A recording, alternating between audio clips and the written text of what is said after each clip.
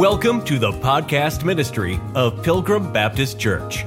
Wherever you're listening from, welcome. We pray that the truth from the Word of God speaks to your heart during today's message.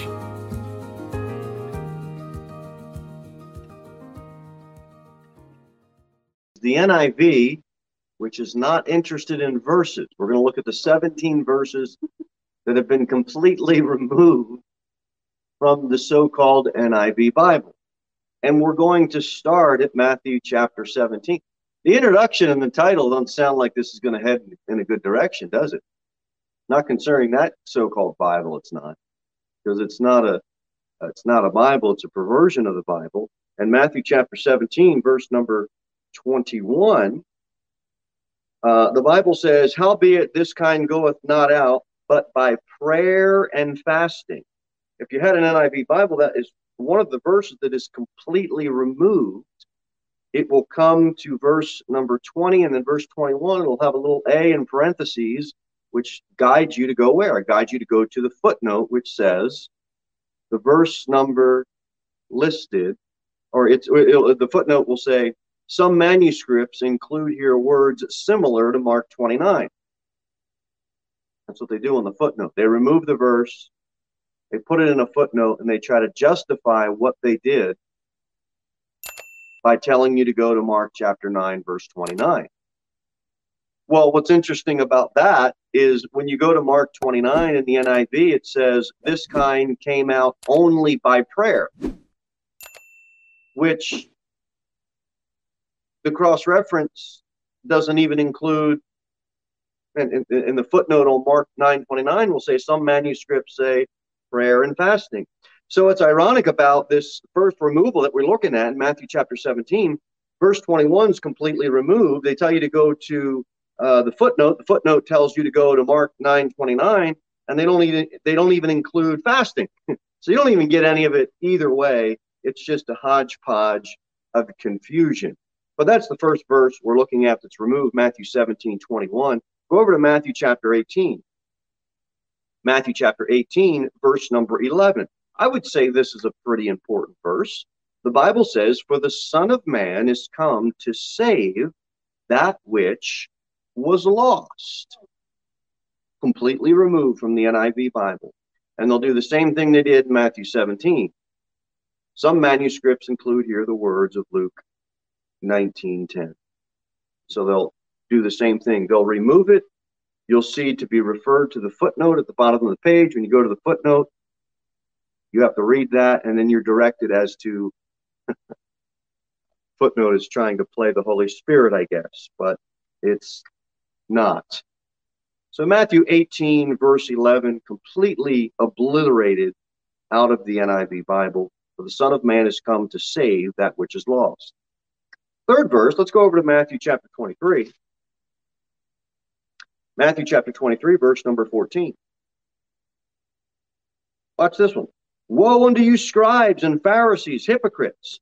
For ye devour widows' houses, and for a pretense make long prayer. Therefore ye shall receive the greater damnation."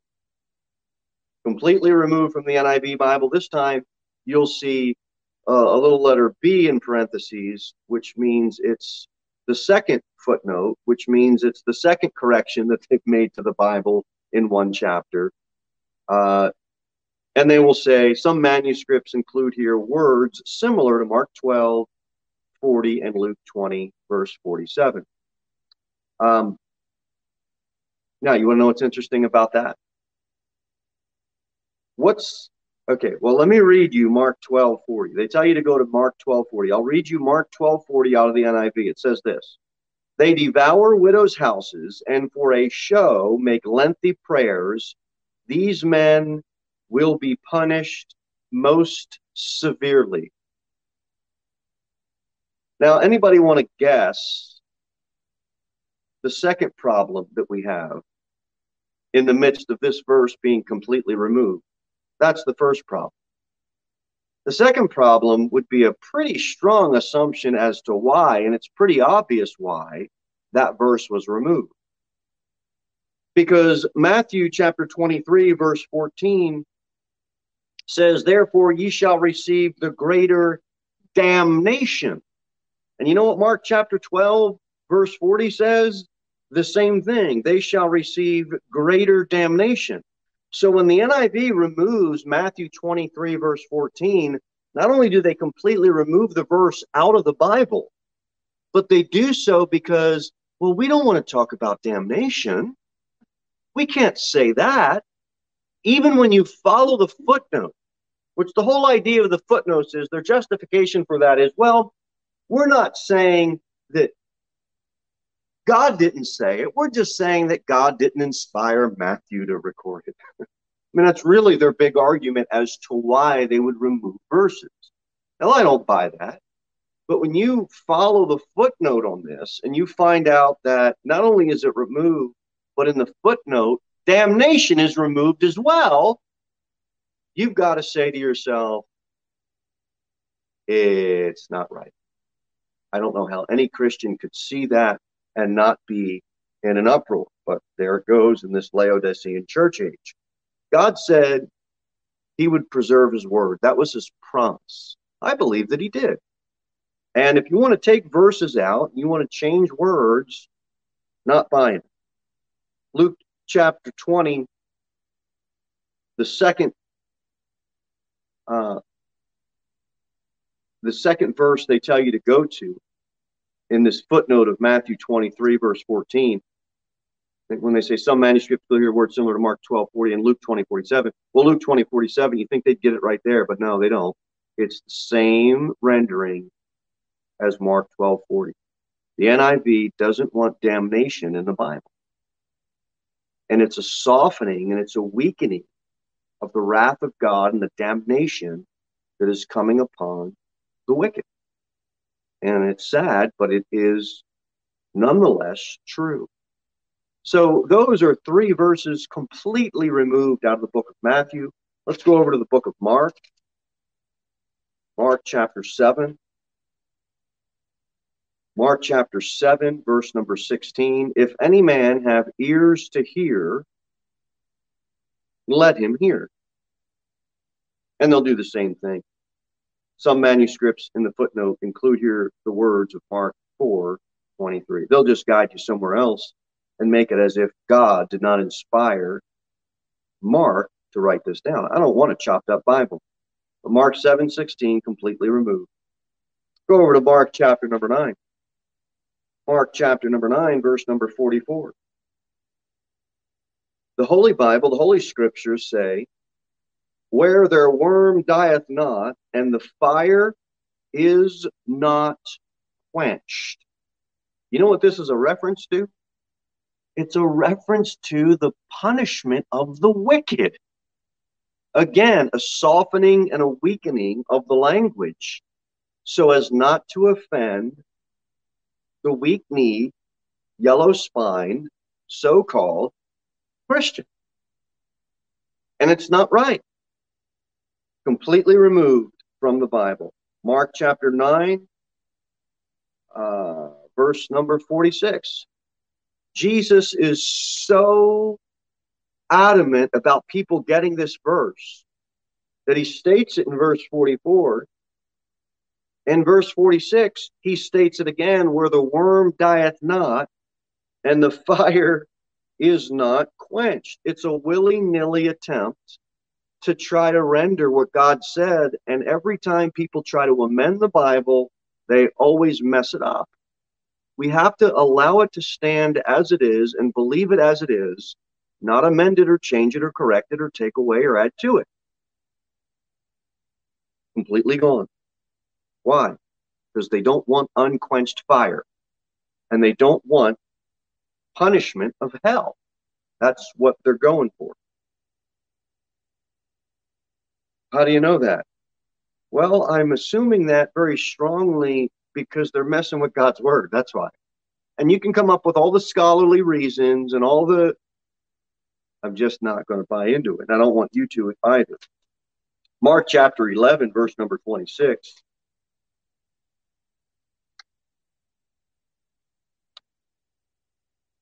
Look what it says in Mark 11, verse 26.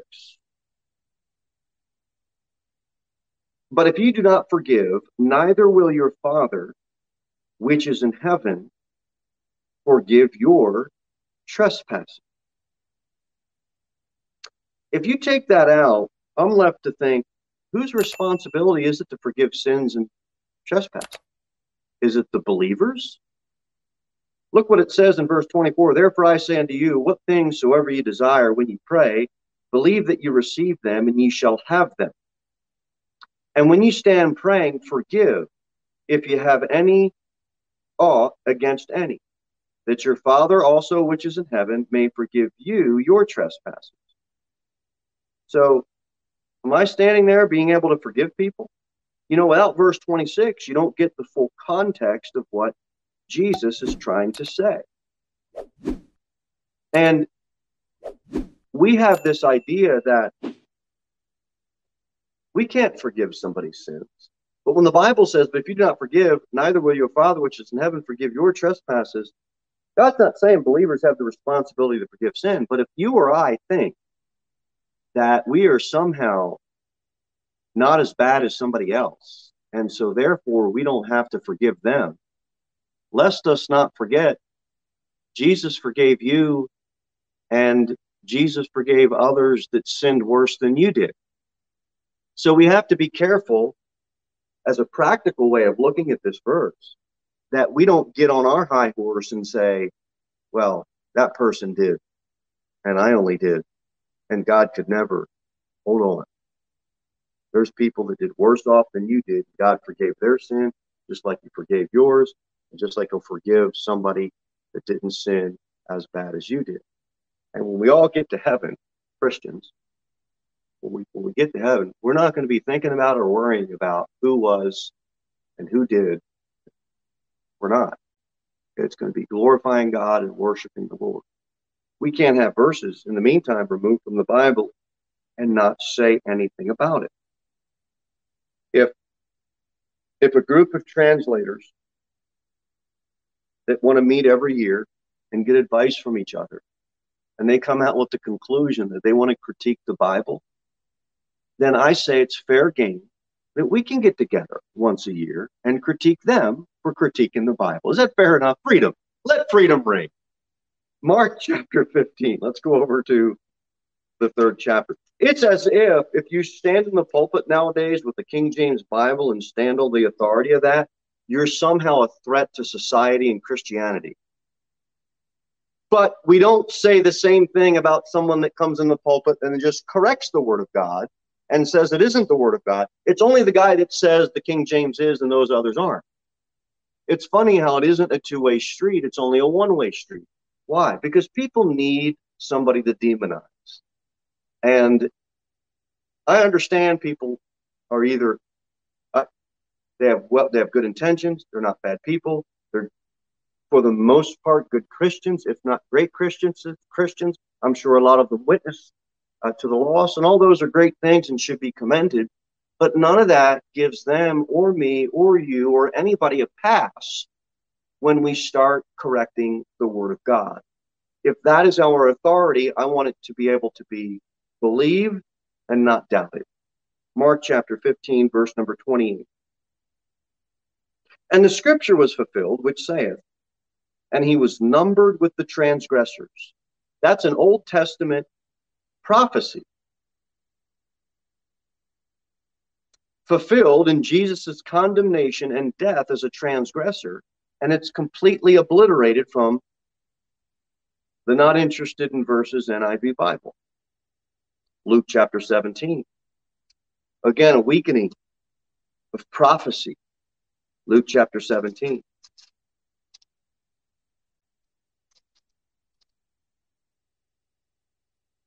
Here we go again. Luke chapter 17, verse number 36. It's following pattern to the same suit here.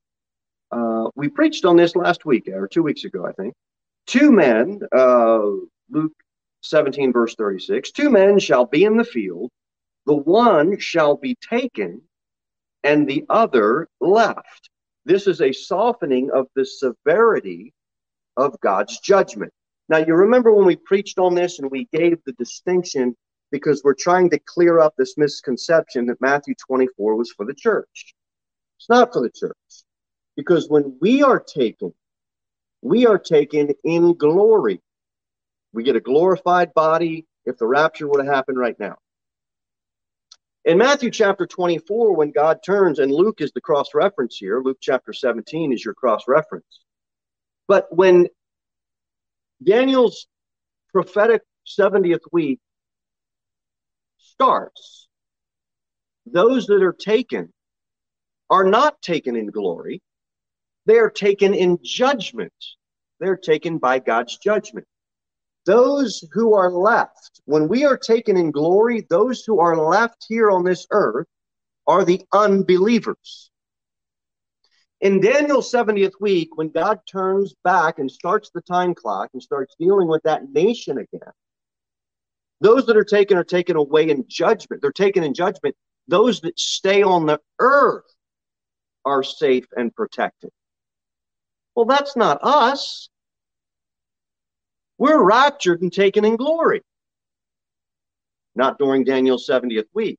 Those tribulation saints, those that are left upon the earth, are left and protected, and they will be able to physically enter into the millennial kingdom that Jesus will set up on his second coming. So when the NIV takes out, two men shall be in a field, the one shall be taken. That's softening. That's removing a verse that therefore softens the severity of God's judgment. Because one's taken in judgment. That's why. Luke 23. Luke chapter 23, verse number 17. Let's start reading at verse 13 so you can get the full context. And then verse 17, the last verse we'll read, will be the one that is removed from the NIV. But in Luke 23, starting at verse 13, and Pilate, which he had called together the chief priests and rulers of the people, said to them, "You have brought this man unto me as one that perverteth the people. And behold, I, having examined him before you, have found no fault in this man touching those things whereof you accuse him. No, nor yet Herod. For I sent you to him, and lo, nothing worthy of death is done unto him. I will therefore chasten him and release him." Verse number 17 is the one that's removed from the NIV. "For of necessity he must release one unto them at the feast." Now we all know who is released. I believe we get it in verse 18. "And they cried out all at once, saying, Away with this man, and release unto us Barabbas." So verse 17, completely removed. Here's what the correctors say concerning the reason why Luke 23:17 was removed. It would seem probable from these facts that the narrative was originally written without it. That it was then felt that the release of Barabbas required an explanation, and that a note was first added in the margin, either by a transcriber or by the writer himself in a duplicate copy, and then found its way into the text.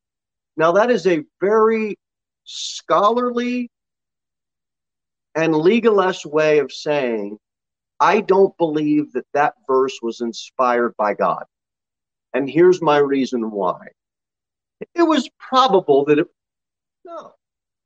it's probable that you're wrong, and I'm probably right that you're wrong when you remove a verse from the Bible. Now, that'll preach. We've got to take serious the Word of God. People say, I believe the Word of God. Well, then why would you take verses out? Because you don't believe it. Your final authority is you, or your final authority is some scholar that can correct the Bible, and you somehow feel that because you've got somebody you can see in front of you that speaks Greek, or that can eloquently talk you out of your faith in the Word of God, it's just not right. It's not right, and I'm not going to buy into that. John chapter 5.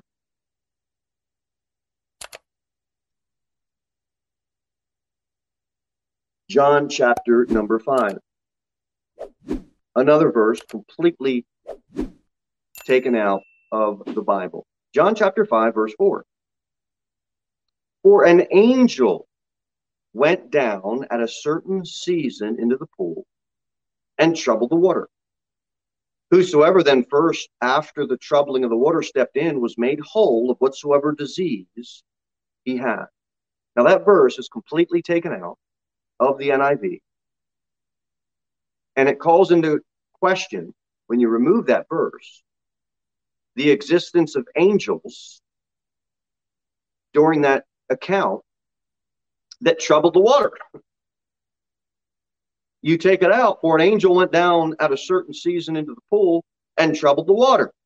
Who troubled the water? Well, apparently the NIV says an angel didn't. We can know that. That's why it's removed. It calls into question who troubled the water. But if I've got God's word in front of me and I read it, I don't have any doubt that an angel troubled the water, because that's what it says. That's what it said. Acts chapter 8.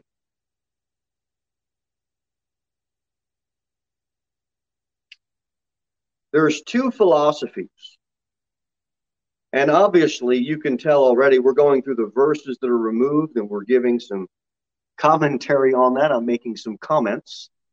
But I'm not going into deep translational reasons why, and we're not going through manuscripts and all of that. We've done a little bit of that. We'll do some more at a later point. But we're getting an overview of what has been removed.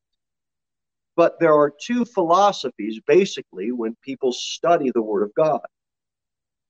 And these two philosophies determine how you present truth to people. Philosophy number one is God's Word is true.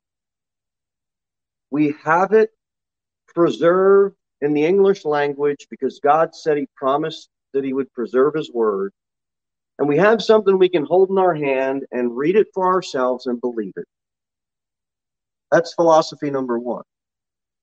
That's how I try to teach the Word of God. So when I come across something that's confusing to me, I'd rather say, I don't know what that means, than a better translation would be, okay?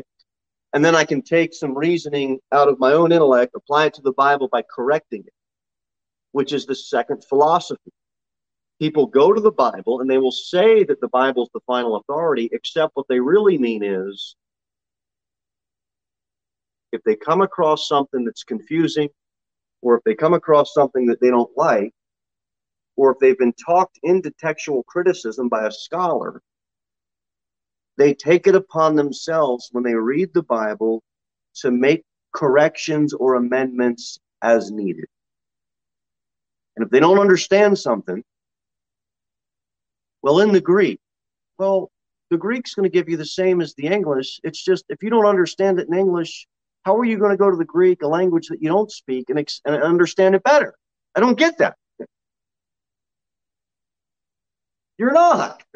Well, I speak Greek. Well, great. I don't, but that doesn't make you or anybody that speaks Greek on a higher plane. The Koine Greek was the common language. So you're going to tell me that you can understand the common language to a Greek person, which isn't your first language, but you can't understand the common language that you have? Well, it's archaic. Well, we can just go ahead down. We can just go ahead down so many rabbit trails, and we'll do those rabbit trail lessons at another time. But Acts chapter 8, let's move onward and upward. Verse number 37. Oh boy. Why you would want to remove this is only one reason. You want to take away the necessity that you must believe in Jesus Christ as the Son of God for baptism. Baptism is important, but we've got to get it right, or we could be on our way to hell if we believe being immersed in water washes away your sins. Watch what it says. You all know this. Acts 8, verse number 34. And the eunuch answered Philip and said, I pray thee, of whom speaketh the prophet this? Of himself or of some other man? Then Philip opened his mouth and began at the same scripture and preached unto him Jesus. And now they've got the Old Testament, that's what he's preaching to them. And as they went on their way, they came unto a certain water. And the eunuch said, See, here is water. What doth hinder me to be baptized? Verse 37 completely removed, which is the reason and the absolute correct explanation of why Philip says, well, what's what he says. And Philip said, If thou believest with all thine heart, thou mayest. And he answered and said, I believe that Jesus Christ is the definite article Son of God. Nobody's being immersed in water at Pilgrim Baptist. Nobody's being immersed in water in any true biblical salvation by grace preaching church is being immersed in water until they have believed on the name and in the name of the Lord Jesus Christ. Then you mayest. Then we will baptize you. But until that, if you think that water is going to wash away your sins, then you are literally brainwashed into thinking something that just ought not so. The NIV completely removes that verse. It's blasphemous, it's wrong, and it's going to lead people to hell if they come away with the conclusion in reading that chapter that they don't need to believe before they're baptized. Now, right now would be a nice time to stop, park, and pause and say a few things. As much as I and as our church believes that the King James Bible is God's authority, and it's completely correct as written, we don't believe that you can't be saved unless you read a King James Bible. So we need to be clear about that. The gospel isn't, well, you have to have an authorized version and be saved. The gospel is the death, burial, and resurrection of the Lord Jesus Christ.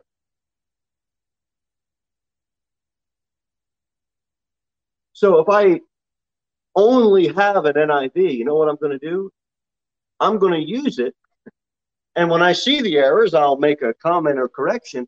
But the idea is the gospel is the death, burial, and resurrection of the Lord Jesus Christ. And this idea that somebody can't be saved unless it's a Baptist minister with a King James Bible, having them repeat a prayer, you only get that if you are influenced by Jesuits or Roman Catholics, which Jesuits are Roman Catholics.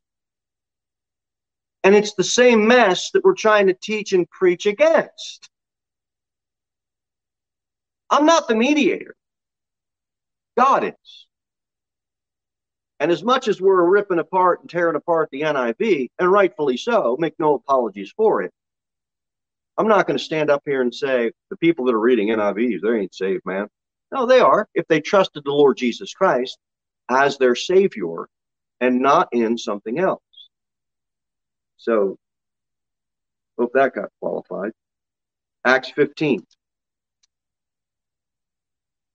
I'm going to give you 3 verses, and I'll give you the reason why they're removed. To the best of my knowledge, Acts 15, verse number 34 says,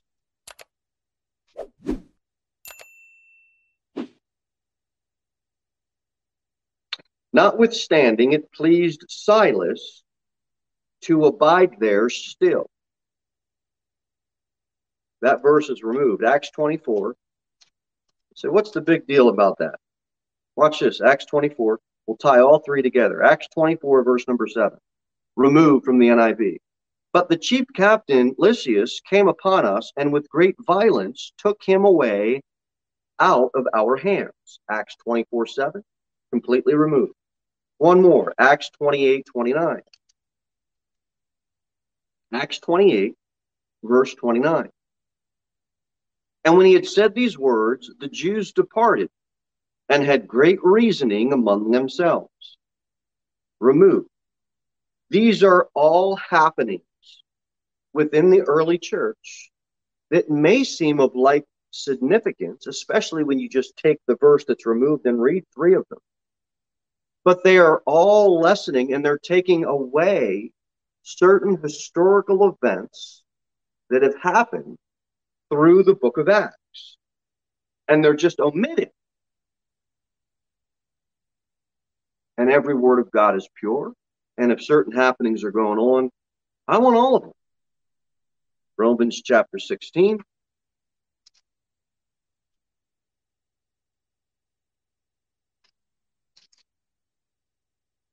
We have 2 more.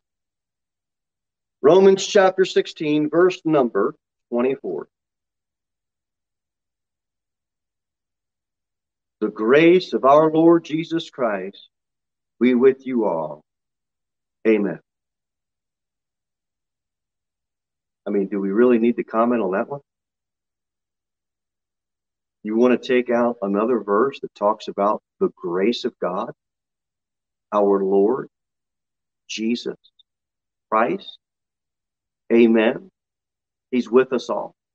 Why would you do that? That verse is completely omitted.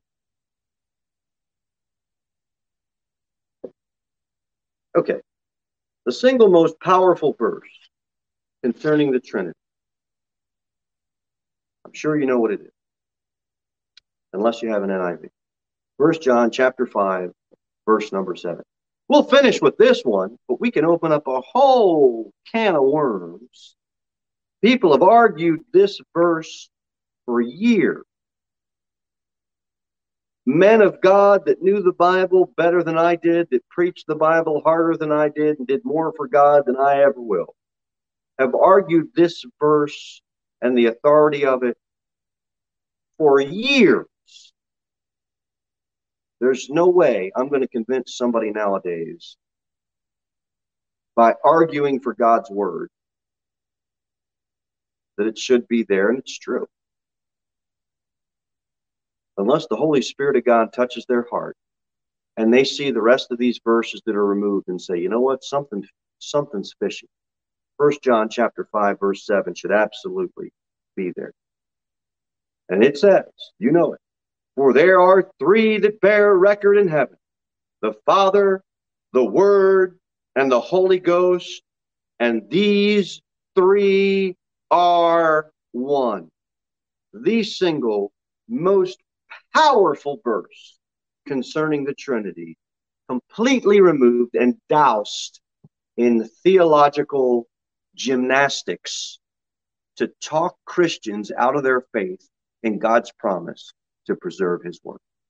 So those are the 17 verses that are completely taken away, blotted out, omitted from the word of God. But not here, because we've got a Bible we can hold in our hand, just like I am. You can hold it. You can read it, not doubt it, believe it just like I believe it, and get help from it just like I get help from it. Why would I mess with it? Let it mess with me, and let it mess with you. Thank you for listening to the podcast ministry of Pilgrim Baptist Church. We look forward to seeing you in the next episode. In the meantime, you can sign up for our email newsletter at www.pilgrimbaptist.church.